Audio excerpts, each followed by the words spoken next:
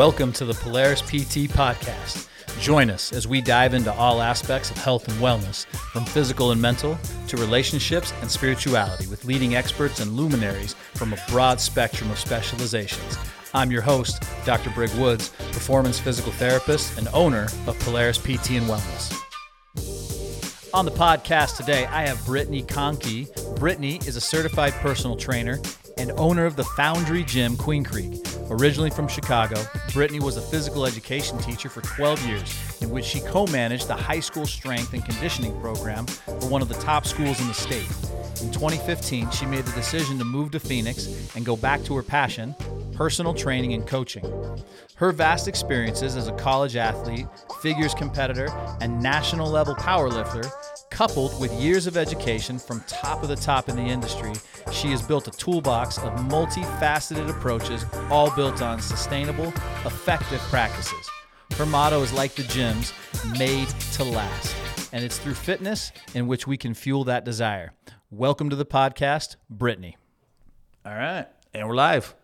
All right. I know it's always that weird segue into this thing, but how are things? They're good. They're busy. Busy? But good. Yeah. Well, yeah, because you guys just barely officially took over, bought the gym, rebranded, did the whole thing 3 weeks ago? Yeah. April 1st was our official first day transition. So it's been a few weeks of being exhausted but invigorated at the same time. It's kind of a weird feeling. Yeah. No, small business stuff, like starting something that you're passionate about like that is very much that way.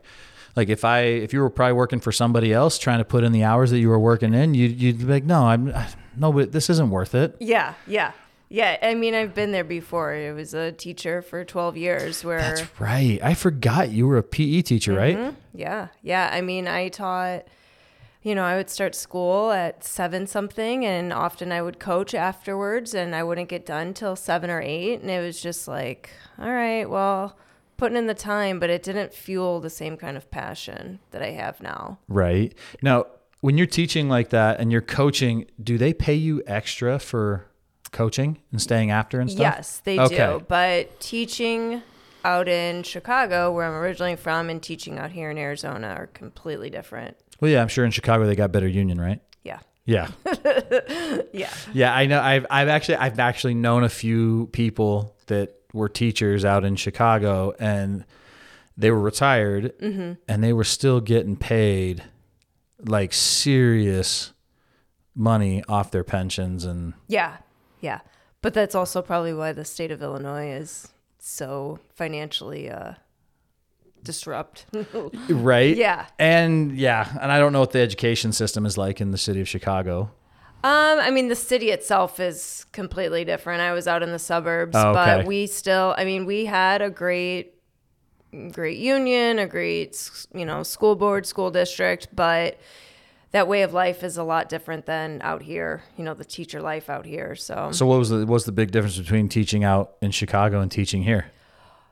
About 10 years difference. I mean, we were probably 10 years forward from what Arizona is. Yeah. Really? And how do you mean 10 years forward? Just everything, technology, resources, way of thinking, to be quite honest. Huh. But I don't know that it's necessarily that we were ahead, or is that, Arizona, especially the Phoenix area, wasn't as developed as it is now, to be quite honest. Phoenix is still a pretty young city.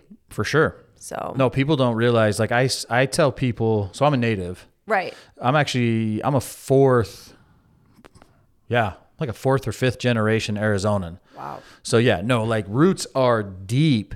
I have, my grandparents remember when there was still dirt roads around Mesa and Scottsdale. Wow. Scottsdale and Mesa. Yeah. You had to do it. There was a dirt road that you took between Scottsdale. Yeah. And I grew up basically everything east. And for people who don't live here, I know this isn't going to probably be all that interesting, but east of Val Vista was nothing. There was nothing there. Growing up, it was nothing but orange groves. There was a dairy farm, and then you were in the desert starting around Higley. Wow. Just east of Higley, right around Wrecker, was the desert. Like, there was nothing out there.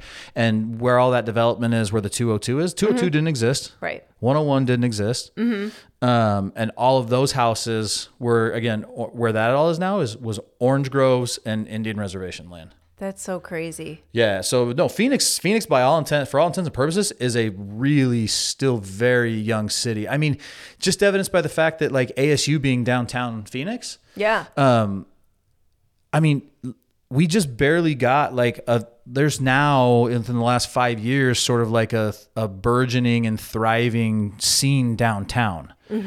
Previously, you couldn't have paid me enough money to go to downtown Phoenix for fear of being shot, stabbed, or like needled with drugs. Like, no, it was, you didn't go to downtown for any other reason other than to go to a game. Yeah, I could see that. So no, I get that. And then did you do elementary school? No, I did junior high and high school. Oh, right on. Yeah, so high school was definitely my favorite of the two. But oh, did you? Yeah, my wife taught. She was a dance teacher cool. at a school, and she loved working with the high school kids. Yeah, it was a cool age. I mean, the last job that I had in Chicago, I was one of 2 teachers that ran our strength and conditioning program. I ran the weight room. So I was teaching teenagers how to lift. Yeah, I mean, we did all the power lifts. So that's unusual. Yeah, we had a great setup. We were one of few schools in the whole country that kind of had that program put together. Yeah, I mean, I know there's a lot of schools out here have the strength and conditioning programs, but you would be the first woman I know that helped or ran a school strength and conditioning program. Yeah, I was one of few. That's impressive. Country. Yeah. Thanks. So did you work high school out here then too? Yeah, I did. I worked at Arcadia High School. Oh, did you? For a little bit, yeah. How long were you there? I was there 3 years, and my first... Do you know Troy Gerlach? Yeah. Okay. Yeah, he was one of my coworkers. Yeah, he's their baseball coach, right? Yep. So Troy's wife, Tara, we used to work together. Oh, cool. And she's like a legit therapist, legit baseball therapist trainer. Yeah, she's amazing. Yeah, I've heard some stories about her. Yeah, no, she's fantastic. Yeah. So Arcadia. So what'd you coach out at Arcadia? I didn't coach when I was at Arcadia. So when I moved out to Arizona, I made the decision that I wasn't going to coach, and that's actually what brought me back into personal training, because I wanted to fill the gap with something. So I got back into it. And originally I was personal training when I was like 19, 20, and I got out of it because I was like, I don't really want to do this, like whatever. Yeah. And so I guess let's start from the beginning. When I went into college, I wanted to be strength and conditioning coach. I wanted to go exercise science. And when I was down in the University of Tampa, I realized that at that time there weren't many women in the field. And I also realized that the average day of a strength and conditioning coach was 12 to 15 hours. And I was like, it's probably not what I want to do. So I went into PE and teaching. And so, I did that for 12 years, and I realized that, that is my passion. I do want to teach strength and conditioning, but I want to do it in a little bit of a different manner. I don't necessarily want to be in a college weight room. I want to have my own weight room. So right on. So you've been personal training then. So how young are you? I am 37. Okay. So 37, started doing personal training. Let's just call it 20 years. Yeah. So you've been in and out doing this thing now for 20 years. How do you feel like personal training has changed in 20 years? I feel like there's way more information out there now, which is a good thing. We now can decipher between what is actually evidence-based and what's not. But I think from a consumer standpoint, it could be very overwhelming, because what do you believe? You've got one trainer or coach telling you one thing, and then one saying the complete opposite. Oh, yeah, no, the dogma, like the dogma online is real. This is the absolute truth. Do this one, and everybody's honing in on one thing. Yes.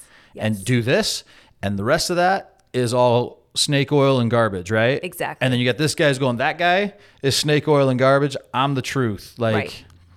Yeah, it's very overwhelming. It's a lot to sift through.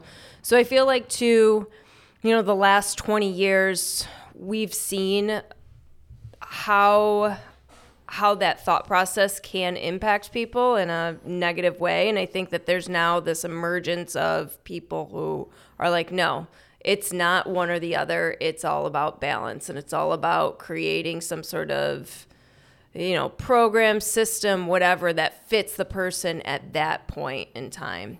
I also think that there's also a big push for strength training.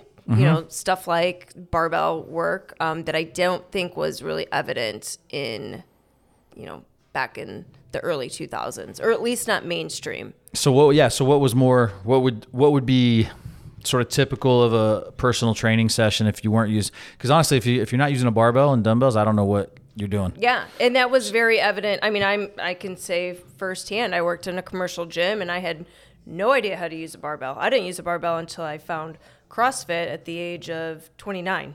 So, and I played college sports and all of that. We never used a barbell. Even in college sports? Yeah. What sport did you play? I played softball. And you guys didn't, I can't even fathom. Yeah. I mean, I feel like now standard, D1 programs are doing power cleans and jerks and split jerks and deadlifts and squats, right? Yeah. I mean, I had my 16-year-old high school students doing that stuff. So what did you do?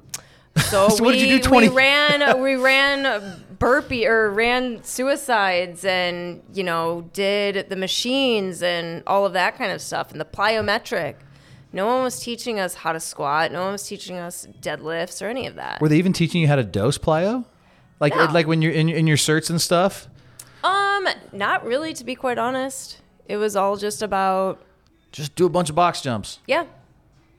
Yeah. No starting like, hey, we're going to do some level 1 plyos and eventually work our way to level 2, right? And yeah. Okay. Yeah. Yeah. It was a completely different way of training, I think. But then also too, I hate to throw out the gender card here, but I was a female athlete. They didn't care. They were just kind of like, okay, let's say we're going to the weight room and just do a circuit of some dumbbell work and machine stuff. Are you saying the coaches didn't care, the players didn't care, or nobody cared? I don't even know if it's care or just maybe it was ignorant to what could be possible. Yeah.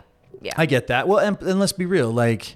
Unfortunately, I know college sports is supposed to be about amateur, right? Amateur sports, development, love of the game, all that kind of stuff, right? But as we have clearly seen with NIL, right? It's not, for the university, it is 100% about dollars. Yeah. Right? And so if your program is not bringing in, which I imagine the softball programs don't bring in a tremendous amount of money. No, exactly. Okay. Yeah. Cool. We're not going to develop and spend a whole lot of time and effort on. Right. Because I imagine, where'd you go to? University of Tampa. And then, I started at Moraine Valley Community College. Is that where you played softball? Mm-hmm. Yeah. So, and do they have a football team? No. Okay. So at least from what I know about being at a big D1 university, the football team has their own facilities, right? Absolutely. Their own weight room, their own stuff. So does the basketball team. Mm-hmm. I went to BYU and they just got, there's a place called they play in a place called the Marriott Center. Mm-hmm. It's a really big, actually good sized arena, but they just added what they call the Marriott Center Annex, which is a whole separate building off and connected to the Marriott Center that has weight room, actually has exact replica floor of the Marriott Center to make sure that they can basically not lose anything as they go in between the two. Yeah. And their own weight room and facilities, locker rooms, and it is exclusively for basketball, men's and women's, but nobody else gets to use it. Yeah. Football has their own training facilities. Nobody gets to use it. Everybody else? Oh, baseball has their own facilities. Everybody else has to deal with it. Pretty much. Yeah. Okay. So you did personal training, then you went and did the PE route. Now, did you like teaching? I mean, did you enjoy teaching PE? I did. Or no? I do really, think about it. I still teach. I'm just teaching in a different manner. I do really cherish those years that I was teaching, especially in the weight room. I personally just got a little bit sick of the other stuff that teachers have to deal with, whether that be, from the administrative standpoint, hate to say it, parents, you know, it was never about. Don't hate to say it. Parents are a nightmare. Parents are a disaster. Like, especially parents of kids that are in like, look, I get it. Your little special darling is going to play in the majors. Right. Newsflash, the percentage of people that make it to the major leagues and the people get stuck in the minors and the percentage of people even make it to college is so small. Yeah. And I'm sorry, your kid's not that talented. Yeah. And that was actually one of the reasons why I got out coaching. My last 2 years of coaching softball. So the school that I was at in Illinois, we had one of the best softball teams in the state. Like we were a hotbed area for softball. Yeah. And with that, we had a lot of players and parents that thought that their child was the best. And when you're at the school where 30 other kids are also the best, you know, it creates some challenge. And you, the person who's technically has got no emotional investment in any of these kids outside of my job is to win, then yeah, I can see, and my job is to put together a squad that may not be made up of the best players, but the players that work together and make the best unit. I think that's hard for a lot of people to understand. Yes. So like, for example, when I played basketball, yeah, all 6 feet, 220 pounds of me, right? Like they put me, I played the 5 position. Yeah. Which is super weird because everybody else that I had to guard was 6'6", 6'7", right? But interestingly enough, even though I didn't score a whole lot of points, it was interesting, you pulled me out of that unit, put in the other guy who was taller, better shooter, whatever. That unit somehow fell apart. Yeah. And I'm not saying that anything special, but for some reason we had a chemistry that worked well. There's something to be said about the synergy of a team, the way that someone can come in there and just completely change the energy of the entire field. And that's when I think a lot of parents don't realize that as a coach, we don't just look at the data, you know, what your batting average is and strikeouts or whatever it may be. We're looking at, can this girl fill a role that I need her to fill? Can this girl be the person that when she's on the bench, she's not pouting in the corner. She's up on the fence and cheering her team on and all of that stuff. And, you know, trying to portray that and convey that to people was challenging. Yeah. You know? Well, which is a coach, too. A coach can do that same thing. You could have the best team in the world. Well, as evidence this year, I don't know if you follow basketball. Yeah. The Lakers. Yeah. For all intents and purposes, that team should have been NBA champs. Yeah. Nothing made me happier than they didn't even make the freaking playoffs, and it was the Suns that basically put them out. So go Suns right now. Yeah, absolutely. Prayers for Devin Booker. Yeah. But no, so I get it. Like that's a tough. I mean, I have to deal with that sometimes. Yeah. Look, I love working with youth. I do. I love working with youth athletes. I really do. It's one of my favorite things because most of them are really into getting better. They want to get better and they're ready to listen. But what's hard is with the over specialization of youth sports, the hyper specialization and early specialization of youth sports. I've got parents and kids who are like, I got kids who are like 10. I've treated kids who are like 11 playing soccer or baseball. And they're like, yeah, no, I have a tournament next week. My elbow is killing me. It's an 8 out of 10 pain. I can't even grip a baseball, but I need to be ready for that tournament. And I was like, well, when's your off season? I have about 2 weeks between this tournament and the next tournament. Yeah. I'm like, you're playing more games a year with a developing body than a Major League Baseball player plays with a fully developed adult, awesome body, and he's taking a whole off season, and you're giving yourself 2 weeks. I saw it in teaching and coaching, the same thing. I mean, again, when I was at the junior high level, I saw phenoms in our area was very well known for baseball and softball. And I saw kids in the junior high level, you know, what would that be? 12, 13 years old, where I'm like, this kid's going to end up playing in the pros. And then come to see them a few years later, because I ended up teaching at the same high school, 16, 17. Not only are they broken, they're burnt out, and they want nothing to do with the sport. I saw that several times. I remember specifically one girl that I coached. She had been playing travel softball since, I want to say, 8 or 9. And in travel, I mean like all year round. You're playing 100-plus games. And by the time she got into high school, into her sophomore year, not only had she plateaued, but you could just see it. She did not have the same love for the game. So this was someone that, as she was being looked at as a 7th or 8th grader from high D1 level schools, by the time she got to high school, she lost all of it because she was broken. Yeah, it's sad. You see it a lot. And it's unfortunate, right? Because I don't know. My opinion is this. There are very few people that can work themselves into a Division I scholarship. I agree. Right? And there's even fewer people that with really hard dedicated work can get themselves to an NBA or to a professional level, right? Mm-hmm. Elite level. What I think a lot of people fail to understand is that most of those people are genetic outliers and wildly genetically gifted. Yes. And what they needed was somebody to point them in the right direction, give them a little bit of direction, right? Mm-hmm. But there's very few, if any, kids that by playing 100 games a year and working with a developmental coach all the time are going to be anything from that other than burnt out and injured. Yeah.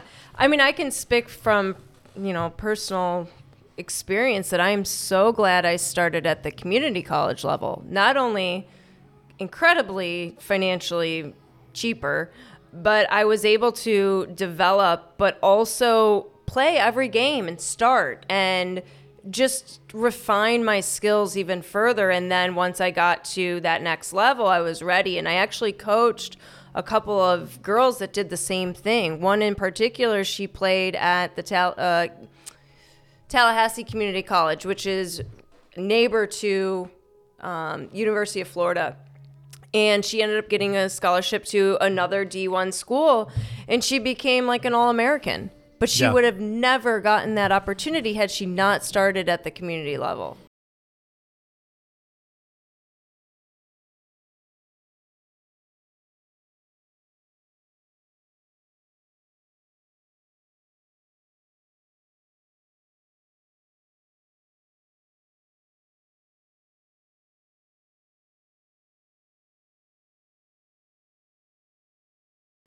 Yeah, I totally agree. And she probably took some time off in after her season, right? And sure, she played some softball, but she probably worked on her skills rather than playing a million tournament games. Yeah, she was a multi-sport athlete. Yeah. And most kids would benefit from multi-sport, learning how to be athletic. Yeah. First. Exactly. And then transferring into a hyper or some sort of specialization later on. Yeah. I fully believe that you should not specialize until earliest, maybe sophomore, junior in high school. And even then, I don't think for most people it's probably warranted. I hate to say it, especially females, we're not going to the pros. We're not going to be making millions of dollars doing this. I mean, maybe, by the end of our lifetime we will, but right now, you need to think. I'm just thinking, what's the top WNBA salary? Do you know? I mean, that's probably the biggest league. Yeah. For women's sports, right? I would agree. Yeah, unless you're going for the Olympics, which I think the pursuit of a medal is more an internal thing. You're not going to make a bunch of money. You're going to get a gold medal. Unless you're that half Chinese, half American chick that decided she's gonna. Don't even get me. Nothing pissed me off more than when because here's the thing: all of her development, all of her coaching, all of her everything, her snowboarding, skiing, whatever, was done in the United States under the USOC, under USA snowboarding or skiing. And all of a sudden she goes, nope, I'm going to China, because she's going to obviously make way more money in China. Yeah. Right? She's going to get way more deals. But this is the problem. Yes, my politics are showing. But if she wants to become a Chinese citizen, guess what? China doesn't allow for dual citizenship. Right. It's one or the other. So that means that she had to abdicate her U.S. citizenship. Are you freaking kidding me? Come on. Good luck. But yeah, but that's what I'm saying. Like, then and my opinion is this: if you abdicate your U.S. citizenship to go compete for another country because that's what you want to do, then guess what? Good luck. You're deported. Go live in China. You ain't getting a visa back here ever again. Like, yeah. Anyway, that frustrated me, obviously.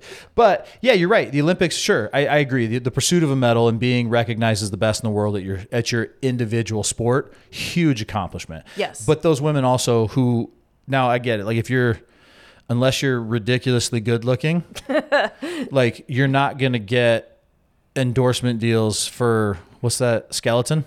Yeah. Like the Winter Olympic skeleton or like badminton, right? Right.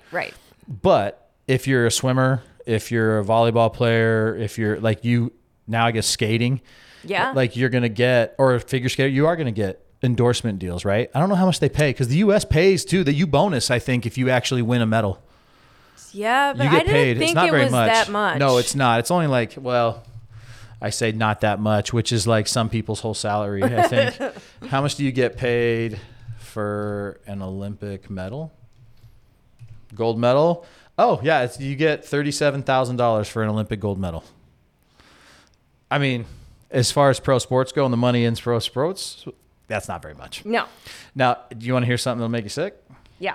Here is the highest paid, well, I guess, look, I think they're getting paid a lot of money for eyes that are on the sport.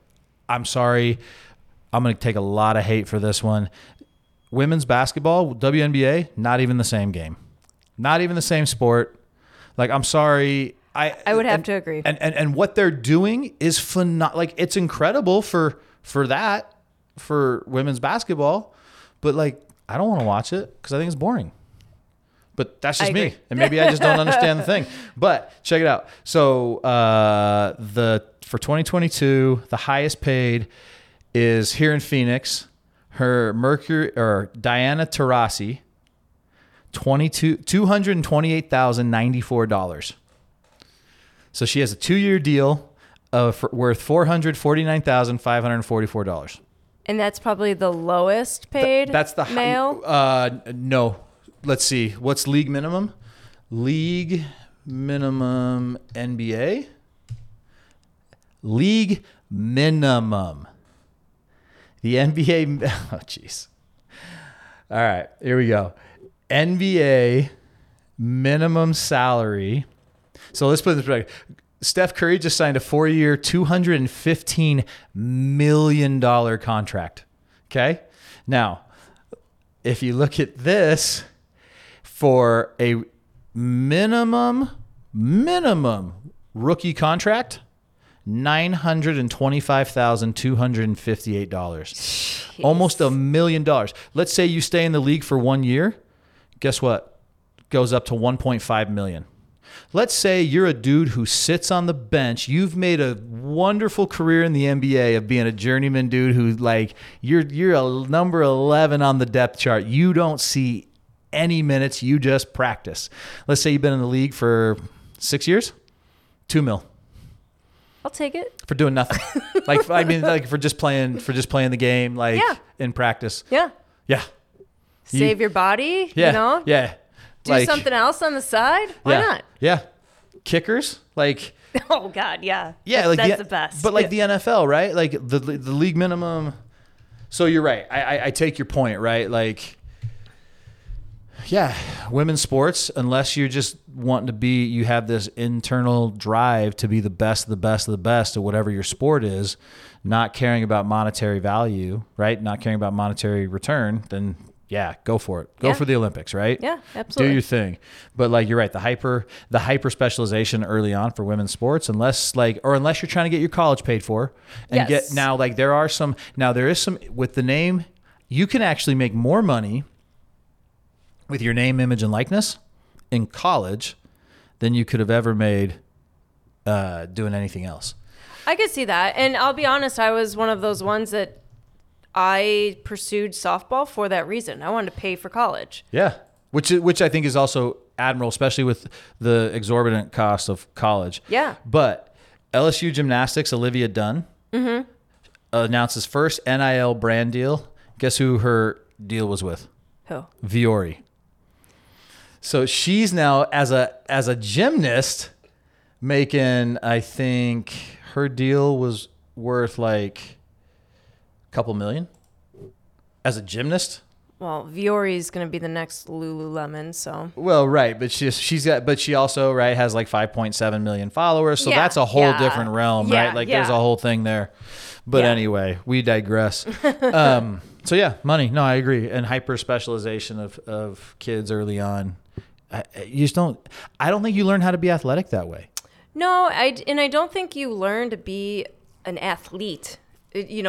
First and foremost, like you're super specialized in, let's say, softball, but you have no skill set to jump or do anything else outside of the lines of a softball field. Right.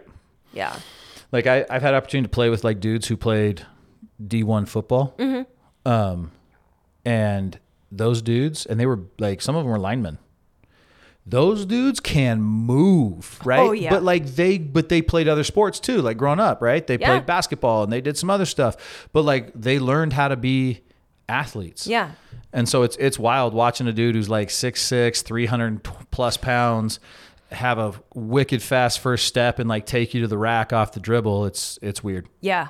Yeah. I bet. But no, you're right. Yeah, you need to learn how to be an athlete. That's funny. Like I see people who are like, "Oh, dude, you're so good at CrossFit. You've got to be good at like other stuff." And some of these guys, I'm like, "No, that dude's not he's an athlete in that he competes in a sport." Yeah. But you ask that guy to do anything outside of a sagittal plane, dude's hosed. I saw it in powerlifting. I mean, we are the worst for that stuff. If it's not like a squat, bench, or deadlift or some sort of variation, forget it. Right? Lights out. And I've noticed, I've treated a couple power lifters too, and they have a hard time even with the eccentric piece of that deadlift. Mm-hmm. Like riding the bar down every single time. Yeah. Even on light lifts. Mm-hmm. Yeah. So did you competed in powerlifting? Yeah. Or did you compete Olympic? I did powerlifting for 7 years. Holy cow. Wait, was it 6 or 7 years? Yeah, one of those. Are there a lot of women in that sport? Now there is. Yeah. Yeah, that's what I mean. I've seen it more and more now. Yeah. But I think the introduction into it via CrossFit, but then also seeing some of these mainstream power lifters kind of come to the forefront has helped grow the sport exponentially. Yeah. So were you raw or equipped? Raw. Okay. Yeah. Feelings on equipped? Any that you want to, any hot takes you want to take? The only thing I thought of with equipped is no one should be doing equipped before they do raw. Okay. And I saw that actually quite a bit. Really? Yeah. Yeah. And it's like, if you can't move your raw body weight, like why are you putting equipment on?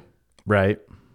That didn't make a lot of sense. I mean, who am I to judge? Like, go do whatever you want to do. Yeah, whatever makes you happy, I guess. Yeah. Yeah. I still think raw's better than equipped. I think equipped is cheating, and I don't see the point. I'd rather know how strong I am without equipment. That is my personal take too. But because when something when there's something super heavy that you have to lift off of something out in real life, well, you can hold on a second. Let me get my deadlift or my squat suit out. Yeah. No. Yeah, right. Yeah. But I just have it in the car. Yeah, I will say with equipped, it is a skill. Like there is a definite skill of learning how to use that equipment to your advantage. So I can see it in that sense of okay, you're learning a skill, like you're gaining some competitive advantage in that learning acquisition, but... Does it transition, though, to when it's off? No, because I've seen that firsthand, too. Then it's stupid. It's pointless in my mind. Yeah. But, equipped powerlifters come at me. I'll run. You won't be able. You'll run 5 feet, and you'll need to go sit down and eat some gummy bears. Oh, the gummy bears! Right? God. Yeah, in between. I just did. Right? Then my friend Leon Bradford, who was on here, he's like, yeah, I just did like one rep. I need to go sit down and eat some gummy bears and make sure I get my sugars. Yeah, my sugars. So was that, did you get turned on to powerlifting through CrossFit? Through CrossFit, yeah. Yeah, okay. So I actually found CrossFit through suggestion by a friend of mine who was like, hey, I think you should try this. And prior to that, I was out of the gym, to be quite honest. I was out of the gym most of my 20s because in my early 20s, I did a figure competition in which completely destroyed me. It'll mess with your head. Yeah. Full-blown eating disorder, just everything. So most of my 20s was spent partying in the bar and just being dumb and not taking care of myself. Isn't that what happens in most people's 20s? So once I finally, cleaned up my act and I was like, all right, I'm going to get into something. And at first I started just getting back into running. And I was like, all right, I'm going to start with walking and then run a little bit. And I ended up doing a half marathon. And I was like, all right, that was cool. Like, I kind of got back into it, but it's not the same. Like, I'm not a runner. Like, you see me. I'm not built to run. So... Built for a life of hardship, as my cousin Jess, who was on here, said. Did you? I don't know if you ever saw. That one, so no. she's Quadzilla. Yeah. Like okay. she's a competitive Olympic lifter. Okay. She's also 3rd-degree black belt in her chosen martial art. Like, yeah. And she's ripped. She's got massive quads, and yeah. Yeah. Anyway, her coach has told her, like, Jess, you're built for a life of hardship. Like, yeah. Like, and it's the most like loving compliment, right? Like, it's just you're not built built for endurance. I mean, I'm sure once people see my picture and be like, built oh, I speed. get it. Yeah. So that was that. And then, like I said, so no ultra for you, no joining Will on ultra. No, I'll be there supporting him every step of the way, but be his run as crew chief, but yeah. Yeah, I'll do if there's like a 100-yard sprint race, I'll do that. There you go. So yeah, got into CrossFit and I loved it. I loved everything about it. That was the first introduction into barbell work and powerlifting and all of that. And I actually had a coach who thankfully taught me and 11 other girls how to lift. We had this class called Girls Gone Strong, and it was all about just teaching the main lifts. And we ran through a modified conjugate program and fell in love with it. And he was actually the one that was like, you know what, Britt, I know you love CrossFit, but the bar and gymnastic stuff is really not your thing. Like, you like to lift. Like, why don't you try this thing called powerlifting? I was like, all right, whatever. So I trained for this meet and I ended up winning my class. I set a state record and I was like, all right, well, here we go. So that was the next. So I'm doing this now. Yeah. So I found my thing. And that was the next 7 years. So I competed multiple federations, state, national level. I got a couple records, and I just really found that it was enjoyable to be lifting for a sense of okay, I'm trying to see how much more I can get and how I can progress. And it wasn't necessarily about, okay, can I exercise and train in order to get skinny? That was my approach before. You know, how can I get as skinny as possible? So, the sport itself completely changed the way that I look at training, but then also just this entire journey. Yeah. So did CrossFit and powerlifting, did that help with sort of the mind F of... Absolutely, because no longer was figures. I being judged on, oh, you have huge quads and you're not proportional and blah, blah, blah. Now it was like, oh my God, you're so strong, you can do this. Or every week I was seeing improvement. So my focus was less on the external and more on the internal and more on what I could do. It wasn't about what I wasn't. It was more, what can I do and how can I progress that way? I think that's a huge thing. And kind of I just lost it. You said, and I'll have to go back, but it was more internal. It wasn't about what I wasn't, right? Yeah, it wasn't about what you weren't, but more about what you were and who you could be, right? And exactly. And what you could do. And that's a powerful place to approach your fitness from. Yeah, it allowed me to not only completely shift my mindset, but also approach the journey a lot differently. So it wasn't all of this like yo-yo back and forth of like, oh, I didn't lose weight, I'm a failure, like blah, blah, blah, like many people, especially women, succumb to. Yeah.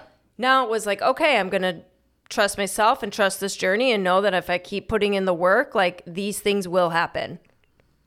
And it allowed me to also eliminate the factor of time. I completely just said, okay, if I was training for a meet, I've got 12, 16 weeks. I'm going to follow this program. And on that day, whatever happens, happens. And that then also allowed me to disconnect from the expectation of like, I should be this or I should do this. Right. It just allowed me to train. Yeah, you're like, this is what I'm training for. This is the program. We're going to work that program. Yeah. And if it doesn't have the desired outcome, then guess what? We retool the program and there's another one. Exactly. And I think that's what may have been a key to some of the success I had, because I never went into meets thinking, I'm going to win. I'm going to beat this person. I'm going to do this. I'm going to do that. It was just more or less like, okay, we're going to see how this program worked. Interesting. This is such a different mindset than most competitors have. I mean, I can see how people go into that sport thinking like, I'm just going to dominate and I'm going to win. And I think that having so many years of sports under my belt and even competing in bodybuilding figure, you don't know what's going to happen that day. Right. You don't know who's going to show up. You don't know how you're going to show up. You don't know what the judges are going to call and all of that stuff. So you don't know what kind of news you're going to get that day from somebody who, right? There's just too many factors that come into play. Right. It's fascinating. No, the whole, that piece of competition is super interesting to me. Like I was talking with somebody who's competing in Olympic weightlifting coming up here real soon. And they were telling me, they go, I don't know what it is. I get to a comp. I have to power my first snatch. Yeah. Because I can't, for whatever reason, my form falls. I can't get into a full catch at the bottom on my first one. Mm-hmm. And everyone after that, full catch, no problem. Yeah. And they're like, I don't know what it is. Like it's mad. Like the psychology of that for them is it's this worry. I don't know. It's this worry of like, what if I miss my first one? Okay. So what if you miss your first one? Yeah. Sports psychology is fascinating. I took a class in college during my master's, and I can see how it's a whole nother realm of this piece, and how, professional athletes have actual sports psychologists, because it plays such a huge part in everything. And I think that that's why I'm so fascinated with kind of mindset and behavior approach and coaching, even with my clients, because it's like, I can give you the program, I can give you macros, I can give you all that shit. But if you don't have the with itness in your head to kind of unravel your own shit and say, okay, this is why I self-sabotage, or this is why I approach this way and never get the results, like it doesn't matter. Right. So it's a whole nother piece to the game. Same thing with competing. I mean, you have to have an athlete mindset, but at the same time, your idea of an athlete's mindset might be different from this person. So you got to find what works for that person. Yeah. Which is right, I guess, which is why pro sports teams employ sports psychologists. Colleges now have sports psychologists on hand. Yeah. Which is why in the last season of Ted Lasso, they brought a sports psychologist. Did you see Ted Lasso? Oh, it's so good. Yeah. It's so good. You got to watch it. Is it a documentary or? No, it's a Disney Plus. No, not Disney Plus. It's an Apple TV Plus show. Oh, okay. With Jason Sudeikis. Okay. It's an interesting premise. Real quick, it's so Jason Sudeikis is a college football coach in America. Okay. Who gets hired by a British Premier Soccer club to be their head coach.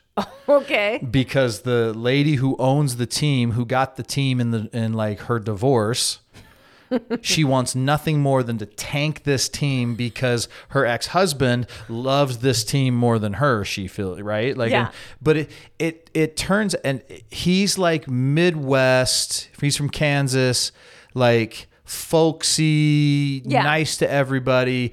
And it was the most surprising show to me because it was based off of like a commercial. Really? That Jason Sudeikis like they did for the British Premier League here in America, and they turned it into a whole like series.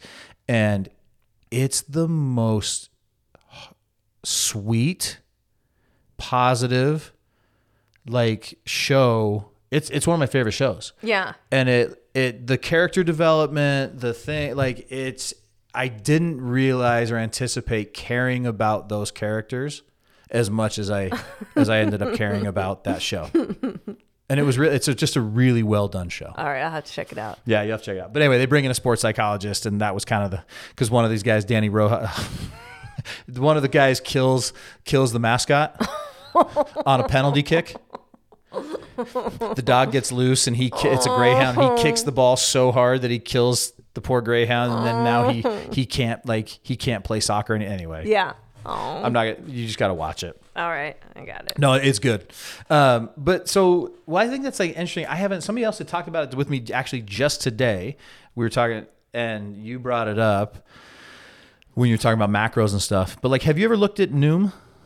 I've not. I've heard, this is like the third time I've heard of this. Somebody talked to me about it today too. And they approach macros and eating more from like a psychological standpoint and like building in psychology in your program to like, I just wonder if you'd had any experience with it. No, I've not. No. I mean, I know that Precision Nutrition does a little bit in their cert, but I've not heard of anyone else. But to be quite honest, I haven't really looked into anyone else's cert, to be fully transparent.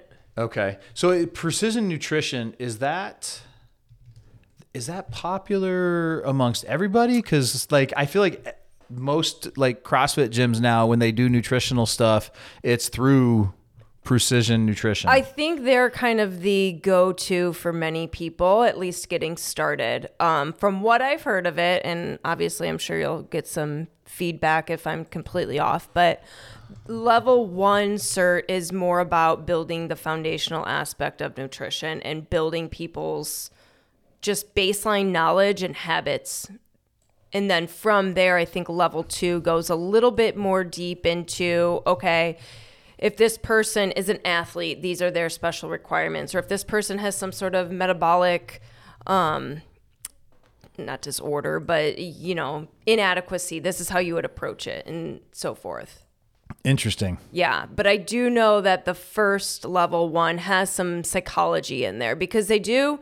So you can go on there and you can see their whole like, they have a bunch of different like worksheets and evaluation tools and things like that are free. And you can tell within their questioning, they're putting a psychology aspect into things. Okay. And have you ever heard of this thing, the RP? Oh yeah, I've done that. Is it, what's your thoughts on this? My thoughts on the RP app were, and this was, I actually used it to start prepping for 2019 Nationals, and I had to stop because this is the thing I have with apps. Apps are technology, right? Yeah. It's an AI. It doesn't know you as a person. So it's going to go by an algorithm. And so what I was finding was because I wasn't losing the desired weight that the app thought I could or should be losing, it was lowering me in calories every week. And at one point, and how RP works is it goes by, you have this meal every day, and you say whether or not you did it. Now, if it's changed since then, I'm sure someone will correct me, but this was back in 2019.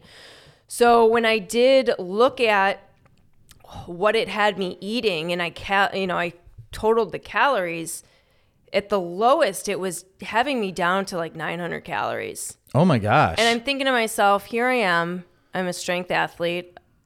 I have quite a bit of muscle on me. Yeah. There's no reason I should be at 900 calories. And I'm thinking to myself, how many people are just blindly following this? Like, yeah, I had to get away from it. And at that point, I hired someone to take on my nutrition. But now, fast forward, I'm actually using Layne Norton's app, the Carbon app. Okay. It's amazing. It is, so it completely generates your macros and your targets, and then it starts to learn you and your goals, and it will adjust weekly based on your compliance. And this was a big thing that I see with a lot of people, is that compliance needs to be within a set range, right? So you need to be hitting your targets, 90% of the time within that week. And that's how this works. And it'll adjust based on it. I tell you, it's the best. Interesting. I think it's like $50 for the year, $60. It's great. Huh. For someone that maybe doesn't want to hire a coach and just needs to take kind of the thinking element out of it, but understands nutrition, can follow macros, doesn't need a lot of like behavior coaching, this is great. This is what I would recommend. Interesting. Okay, the Carbon app. Yeah. All right. Yeah. I'll look into it. Because I know I've seen some people promote, is it RP? Yeah. RP app. Yeah. So that's the only, and then Noom is the only other one that ever shows up on. Yeah. So Noom shows up in my like feed and stuff a lot. And then I know some people that promote this RP app. And then here at the gym that we're in, that my office is inside of, Gateway Fitness, they use Precision Nutrition, I believe. Mm-hmm. Yeah. I think it's all about, you have to meet someone where they're at, right? So if I told someone, let's say a 50-year-old woman who is just now kind of taking your nutrition seriously, if I told her, okay, download this app and track everything that you eat for the next 3 weeks, she's going to be like, are you kidding me? I don't, what's a food scale? So that's where you have to have, as a professional, like, the right tool in the toolbox for that person. Yeah.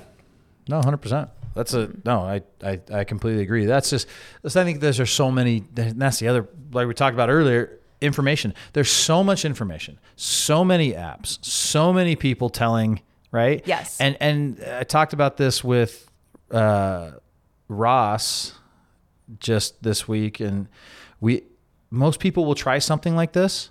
They'll do it for 2 weeks, and they'll go, well, I'm not getting the results that I wanted, so screw it, and then they're done. Exactly. Right? And truly, like, if you were going to go through, and that's the other part, right? If you were really going to go through and try each of these kinds of things, you would have to do RP, nutrition app, for like 6 to 8 weeks. Yeah. And go, okay, this actually, and be compliant and go, okay, this didn't work. Right. And then you'd actually have to go, okay, I'm going to try now Noom for 6 to 8 weeks. Like, you have to give stuff a minimum 6 weeks. I always tell people, to be honest, a minimum 12 weeks. I say you've got to give something at least 3 months for you to see any sort of change. Now, you're going to see change. You're going to feel change within yourself. I think really, 4 to 6 weeks. You're going to notice that. But if you want like scale weight change, inch change, whatever your measure of progress is, you've got to give it some time. People staring at you more change. Yeah. Right? Yeah. Well, that's the thing. I think that will, I've said this on multiple different podcasts, but I think that's my biggest beef and bone to pick with like figure and bikini comp and that kind of stuff is I really, and I know there are probably some, but I have yet to meet a woman go through that and compete and come out mentally and emotionally unscathed. I've also said this on many different podcasts, and I'll say it again. If someone were to ask me now, should you compete or should I compete? I would say this. Are you happy at your current weight? Are you happy 20 pounds lighter and 40 pounds heavier? Because if you're not happy at all of those 3 weights, you have no business doing this sport. Yeah. Because it's the very real reality that you're going to face. Yeah. No, that's actually really smart advice. I think, if you're not happy with who you are and you're doing this to get the body you want, guess what? You have the body you want for all of a day. Yeah, hours. Yeah. And then as soon as you eat something else. Yeah. Yeah. And looking back, I was 20 years old. There is no reason I should have been even close to that scene. Right? But I didn't know. No. I didn't know any better. I was just like, I was looking at, magazines such as Oxygen and Fitness RX. And I was like, I want to look like that. And I didn't realize, like, you don't look like that. Like, those girls look like that for hours and that's it. And it wasn't until not only that experience, but I saw one of those girls at my show. Yeah. I'll never forget. Her name was Adela Garcia. And I saw her and I was like, she doesn't look like that magazine that I saw last month. Like, what the heck is going on? Yeah. Right. Yeah. And the other thing is like, yeah, they you look like that for a couple of hours, right? Or a day. And that's it. And the other thing is when you're saying like, I would have looked like them, chances are you two had wildly different body types. Exactly. And that was one of my biggest gripes with going into that scene was I don't have a traditional body type for figure. So I got blasted because of that. And it created even more insecurity within myself because I don't have the typical... Does it select for mesomorphs? Yeah, it's more like you've got the wide shoulders, little waist, and thin legs. Well, I'm completely opposite of that. So I was screwed from the beginning. Right. So well, yeah. Like I've got brother. I have a brother. I've got 4 of them, but like I've got one brother that like I'm like that. I want to look like that. And guess what? No amount of anything I do is gonna make me look like that. Exactly. Because even when I'm like down to like 205. 210 and people start asking me if I have cancer. Yeah. Are you okay? Like, no, seriously, I could believe it. At 205, 210, I look sickly. Yeah. Not because I'm big now, but my body just looks that way. Yeah. And at that weight, I can only get down to like a 35-inch waist. Yeah. And that's like when I was 212, 210, 10.5% body fat, and I could 35s worked, 34s did not. Yeah. Now my brother, he could probably get himself down into 32s. Wow. But that's just because we have 2 wildly different bodies, and that's the thing that I don't think people get. They see a picture, they see something, they're like, I want to look like that, and I'm like, sorry, bud. Stay in your lane, dude, because you're not. Pick a different body that you want to look like. Yeah, and that was also the big appeal going into something like CrossFit or powerlifting, that it wasn't about that. It was about, okay, what can I do physically and how can I improve each week? It wasn't about, oh, your shoulders are too small, we need to do this, we need to do that. You're too thick here, got to slim down. It wasn't anything. It wasn't, like I said before, wasn't about what I wasn't. It was about what I could do. So then, and so then you moved to California. So you were in Arizona. You went from Chicago to Arizona and then out to California. Right. So what took you out to California? My boyfriend. Will? Okay. Yeah. No, that's great. Yeah. We were doing the long distance thing for a while and we said, okay, we got to pick one or the other. And at the time I was like, you know what? Let's go out to California. I think there's some opportunity out there with fitness. So I actually quit my teaching job and said, I'm going out there. And went full blown into personal training and online coaching and all of that and did good. I mean, I was able to build a little bit of business there, but then this opportunity here with having our own gym, which was always something we wanted. We knew we wanted that. We just didn't know how are we going to get there. And when the opportunity brought us back, we were like, we got to do it because California's great and all, but it's not the place that we want to do that. So yeah, no, I get it. Yeah. It's hard to do a small business in California. It is. And COVID probably made it even harder. Yeah. In California. Yeah. I mean, we saw like he was kind of part owner, working with a gym. So he saw firsthand how COVID affected them. I got fairly close with a gym out there that I was working with. And I just saw like they struggle to just survive. And I knew that, no, I don't want to struggle. I want to thrive and I want to build something that we can scale and do it big. And so when this opportunity brought us back here, we were like, sold, do it. Yeah. All in. Probably the question that I get asked about your guys' gym it's probably the same one you get asked.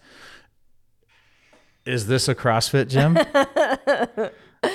Yeah, we've gotten that. Is this a CrossFit gym? Is this a Orange Theory? It's neither. It's a functional strength gym where we focus on, obviously, strength like CrossFit does, but it's not at that same level of intensity or competitiveness.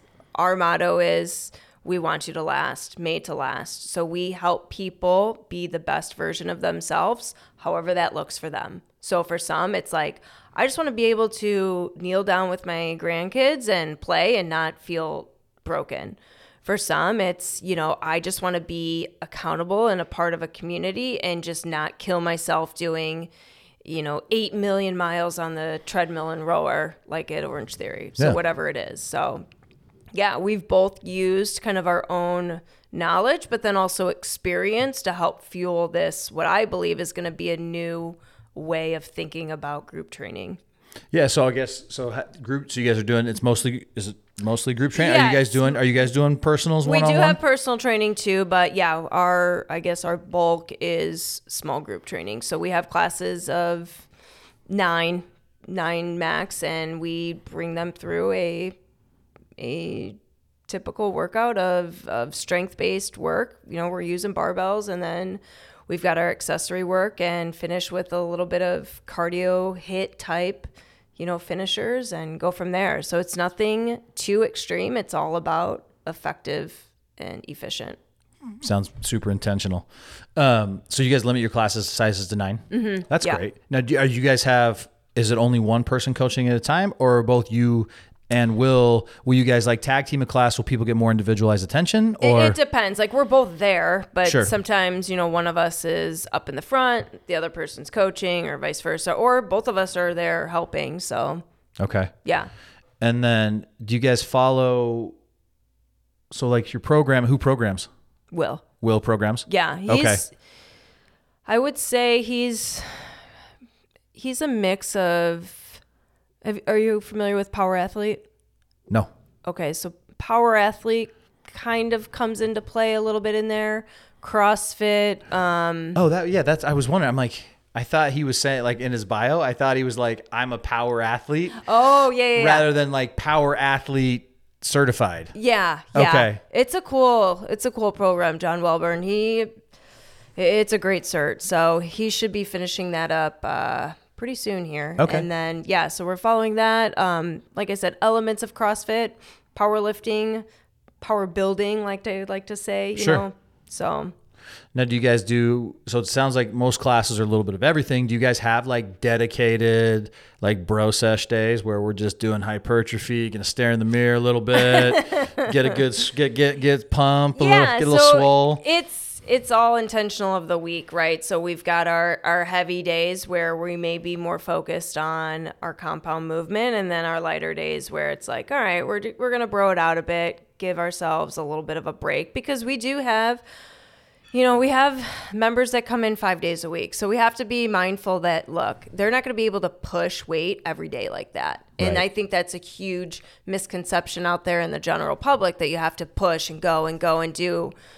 There's a local gym in this area where it's like you got to suffer all the time. And it's like, no, dude, you don't. Like, that's not intentional. Well, and to be fair, like, so tell me who you're talking about without telling me who you're talking about. Right. So I actually know the owner of that gym, mm-hmm. and I don't know if you guys ever had a chance to meet and do the programming, and that's a very different. He's trying to build a very different person and athlete than per se what you guys are doing, right? Yeah. And so, like, in his defense, he's coming from a special operator mindset and community, and trying to build that sort of a mindset in people, and helping and trying to push people beyond what and that appeals to a certain crowd, right? And so he's got those people, and I've been to that class, and I've been to some of those workouts, and like I could see if I went all the time to that, I could eventually build up that tolerance, right? And but again, not necessarily right now for where I'm at in my life, not necessarily the journey or the fitness goal that I have. At some point, I would maybe like to go give it a go, good solid 6 months and see. But like, no, I think you're right. There is, and I think this is what's so awesome about this area that we live in. There is something for everyone. Yes. And that's the thing. I don't mean to knock that guy. Like, I've never met him. I'm sure he's a great guy. And obviously he's fantastic. Yeah. One of the nicest humans you'll ever meet. Yeah. I'm not trying to make you feel bad. I'm just saying the fact that he's an advocate for fitness, like, that's, thank you. Yeah. You know? And not only fitness, but like we had a really interesting, if you haven't figured out already, we're talking about Jason, France, and we're talking about Suffer City. Like, and Suffer, I have tons of friends that go down there, and that place is phenomenal. And Jason, with his whole mandate fitness movement that he's kind of started, is more than just get off your couch and go do something, which is obviously something that should be done, but also looking at it from a community level, in that we should care more as a community about our fitness. Yes. Like 100%. Why do we have his thing? Why do we have to drive past a Popeyes, a McDonald's, a Burger King, a Taco Bell, a Filiberto's? All of these, we have to drive by 10 or 12 of these places before we can find a salad and go. Right. Do you know what I mean? Mm-hmm. And so talking about that, they're really, as a community too, we should mandate that, and we should advocate for those places in our communities. We shouldn't if you want to celebrate and you want to eat Cheetos or you want to eat fries, like, that's great. You can celebrate the newest Raising Cane's, right?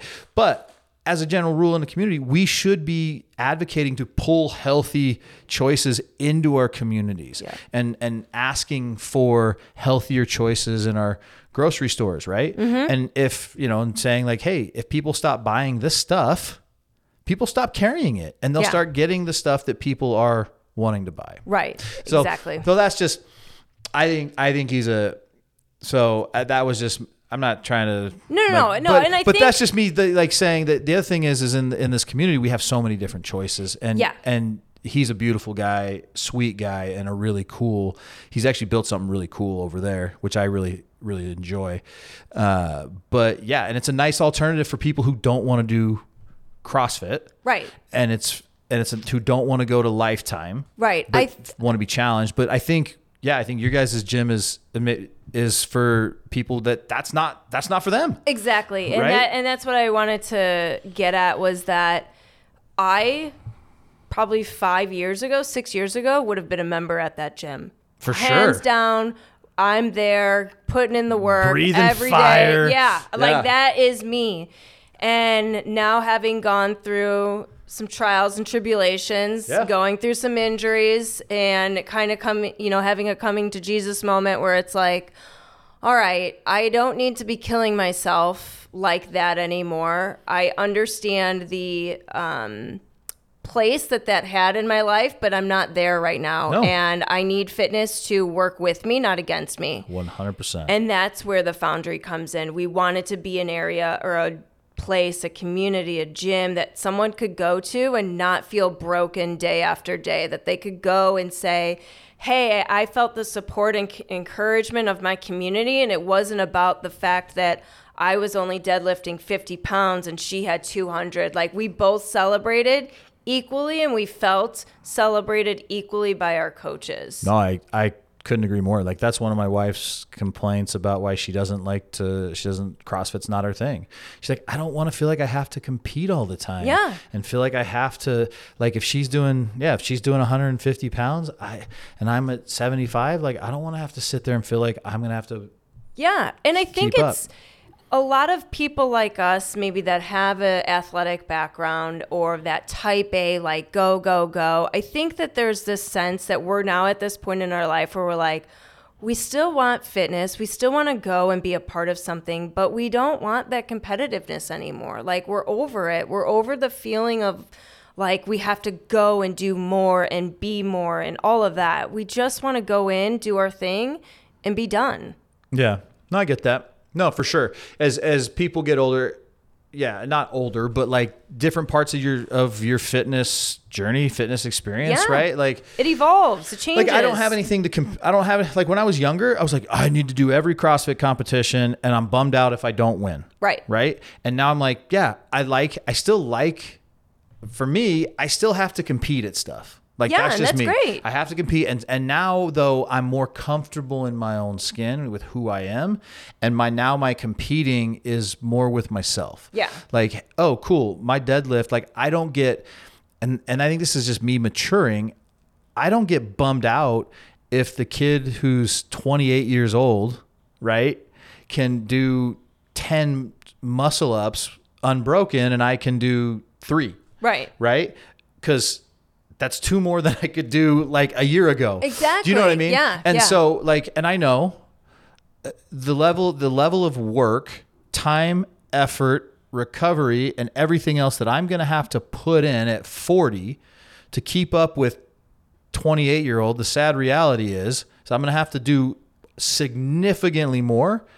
And there's other things in my life that I care about more than trying to do 10 muscle ups. Exactly. You know what I'm saying? Yeah. And so I think what's cool about your guys' place, the Foundry, is you guys are in this lovely little sweet spot for all of these people, right? Who are like, you know what? I don't need to go and feel like I'm being yelled at and trying to keep up with a bunch of these people and take my shirt off and sweat, right? Like, or I don't need to go to like the EOS's and the Mountainside Fitnesses and the I forgot what that bodybuilding gym is, Figures or whatever. I don't remember what it's called. Yeah, I know. But like, and sit there and bro out for 3 hours, right? Right. And then carry around one jug of BCAAs and another jug of water, right? Yeah. Like, yeah. And so I think your guys' gym is awesome in that it really it is cheers. We're the cheers. You guys are the cheers, and maybe I didn't. Hopefully, I'm not insulting you. No, not at all. But I say that in the most like awesome way possible. Yeah. You guys are friggin' cheers. You know that you can show up at Cheers. Everybody's going to know your name. Sam's going to get you a fantastic drink. And I just aged myself by Cheers, right? But like Sam's going to get you a drink. Normie's going to walk in at some point, right? And it's going to be great. Yep. You're going to come in. You're going to have a great time. You're going to work on your goals and you're going to feel good. You're going to get exactly what you want to get out of it. Yep. Exactly. If you want to sit at the bar and eat peanuts with Norm and whatever and talk whatever, you can do that. Yeah. If you want to come in and pick up women at Cheers and try and hit on Diana and then go talk to, Dr. Crane, you can do that too. Yep. That's what we're all about, is just creating an experience that's like no other, that doesn't exist, that kind of transition between I've got to go, or even someone that wants to get back into the game and they're just not sure how. Like they don't want to go to EOS because they have no clue what they're doing there. They don't want to go sweat at an, Orange Theory or F45, and CrossFit intimidates them. Yep. So, yeah. No, I love that. I think that's that's a really fun, cool place to be. And I'm a huge advocate of people getting coaching, people getting training, right? And I'm even a huge advocate of people like, hey, if you have certain goals, right? I'm a huge advocate of like people going and paying the gym membership fee for your thing, right? And getting some coaching, getting some training, or even going and paying for one-on-one training, like 2 times a week with you, or twice a week with you guys, and then getting programming for the other days. Sure. Yeah. And keeping a gym membership at an EOS or a Mountainside or a Lifetime. Yeah. Right? And going and then getting the skills and then taking that and putting it into practical application. Because so many people don't know how to program for themselves, and those who can oftentimes don't want to. That's why I go to, that's honestly one of the, aside from the competitive piece of it, and I love like these movements, but like I don't want to think about my workout. That is 99% of people, myself included, Will included. We do not program for ourselves. I've always hired out a coach or found a program and I was like, I'm doing this because at the end of the day, this is what I do for a living. I don't want to do it for myself. Yep. But I also know myself. I will negotiate like everyone. I'll negotiate with myself and be like, I don't know, I can change this, or I don't have to do that. Whereas if I'm being held accountable by someone else or something else, I'll do it. Yeah. That's why I worked out when I was spending most of my time working out at EOS. I've got one of my best friends. We worked out together every morning, and I knew, dang it, like I'd wake up and be like, I don't want to go today. Yep. I don't want to go work out. I want to sleep. And then there were two things. One, I heard Jocko Willing's voice in my head telling me how I was going to feel weak, like I failed the first part of the morning. Yeah. And then I also had this other one where my buddy was going to text me 15 minutes after 5 and go, dude, where are you? Yeah. So I'm like, all right, I'll go. I'll go. Absolutely. And I think that a lot of people think that is a point of shame for themselves. Like they shouldn't feel that way. But this is the reality. We all feel like we need... we have to find what drives us, and we have to find what it is that we need to be successful. There are some of those people that can get up at 5 a.m. and go work out on their own, and they're perfectly fine doing it. And they're tap dancing and singing show tunes as they walk out the door. And that's fine. That's you. You've got that whole internal motivation. Great.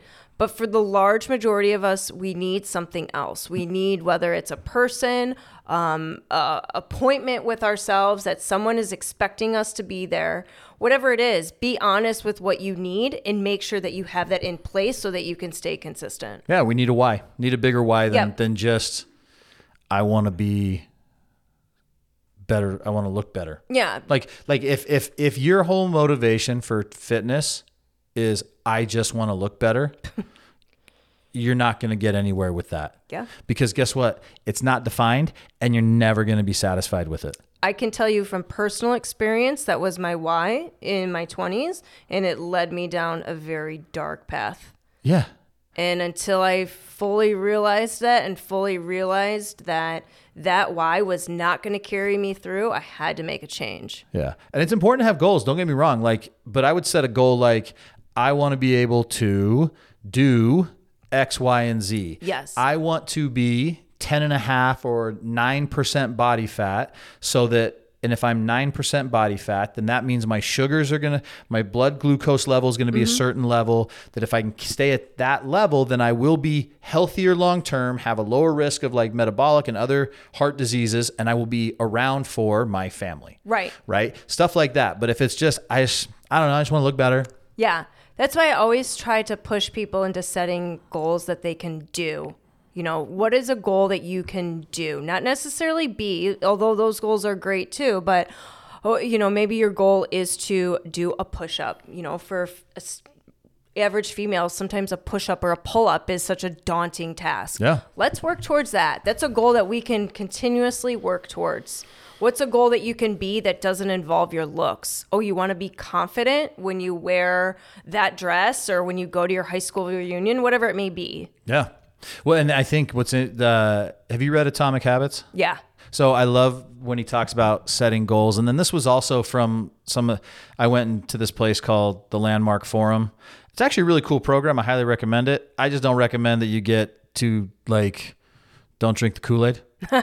Right? Yeah. Like take the principles, use it, but don't drink the Kool-Aid and start speaking land Martian. Yeah. Yeah. But setting goals from an internal perspective, like a place of okay, rather than I want to work out to do this, you approach it from I am somebody who's healthy and fit and can do pull-ups. Yeah. Right? And then you approach everything from that perspective. So what does somebody who's active, healthy, and can do pull-ups do? Well, they sure as heck don't miss the gym. Right. They sure as heck don't put bad food in their system, except for maybe 20% of the time during the week. They people like that generally get their sleep, right? And so now, because you've taken on this, approached it from I am this, then you reverse engineer it and everything then falls back into place for people. Totally agree. I love it. So personal training, is it just are you both doing it? Yeah. Okay. Mm-hmm. So if I was looking for a personal trainer and I was like, hey, I want to work with somebody over at the Foundry Gym, how would you define, or how would you characterize, and Will's not here to defend himself, but how would you characterize each of you guys as trainers, and how do you program? How do you Will, although we both have athletic backgrounds in both ourselves and as coaches, Will is definitely more athletically focused than I am. So he's done a lot with youth athletes, also ultra marathons, obviously, endurance athletes, even power athletes like Olympic weightlifting. So he would be someone that if you are going for an athletic pursuit, you need to go with Will. Okay. If you are someone with a chronic injury, especially a back or shoulder injury, you need to go with Will because he has a physical therapy background. If you are someone who needs support, not only with what to do in the gym, but navigating what I like to say, your own shit and getting out of your head, then you need to come with me. If you're someone that has been through the ringer and done every fad, gimmick, diet program there is and just needs something that's sustainable, you need to come with me.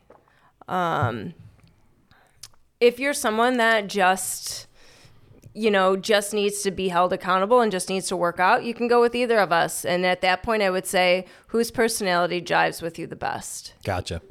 He and I, although we're very similar, we're also very different. He's more of the type B, passive personality, whereas I can be a little bit more type A, but compassionate. I'm kind of going to tell it like it is, and it just depends. I always say the relationship with the coach is just like any other relationship.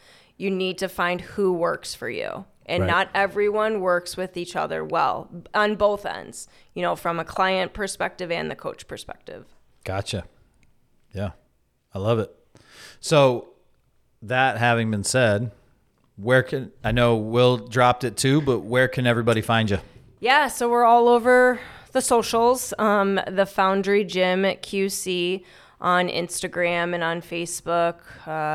We have a YouTube channel that we will get up and going here soon, but just type in the Foundry Gym Queen Creek and come check us out. Awesome. Well, Brittany, appreciate you coming in. It was fun. Thank you very much. Yeah. It was a lot of fun. Yeah. All right.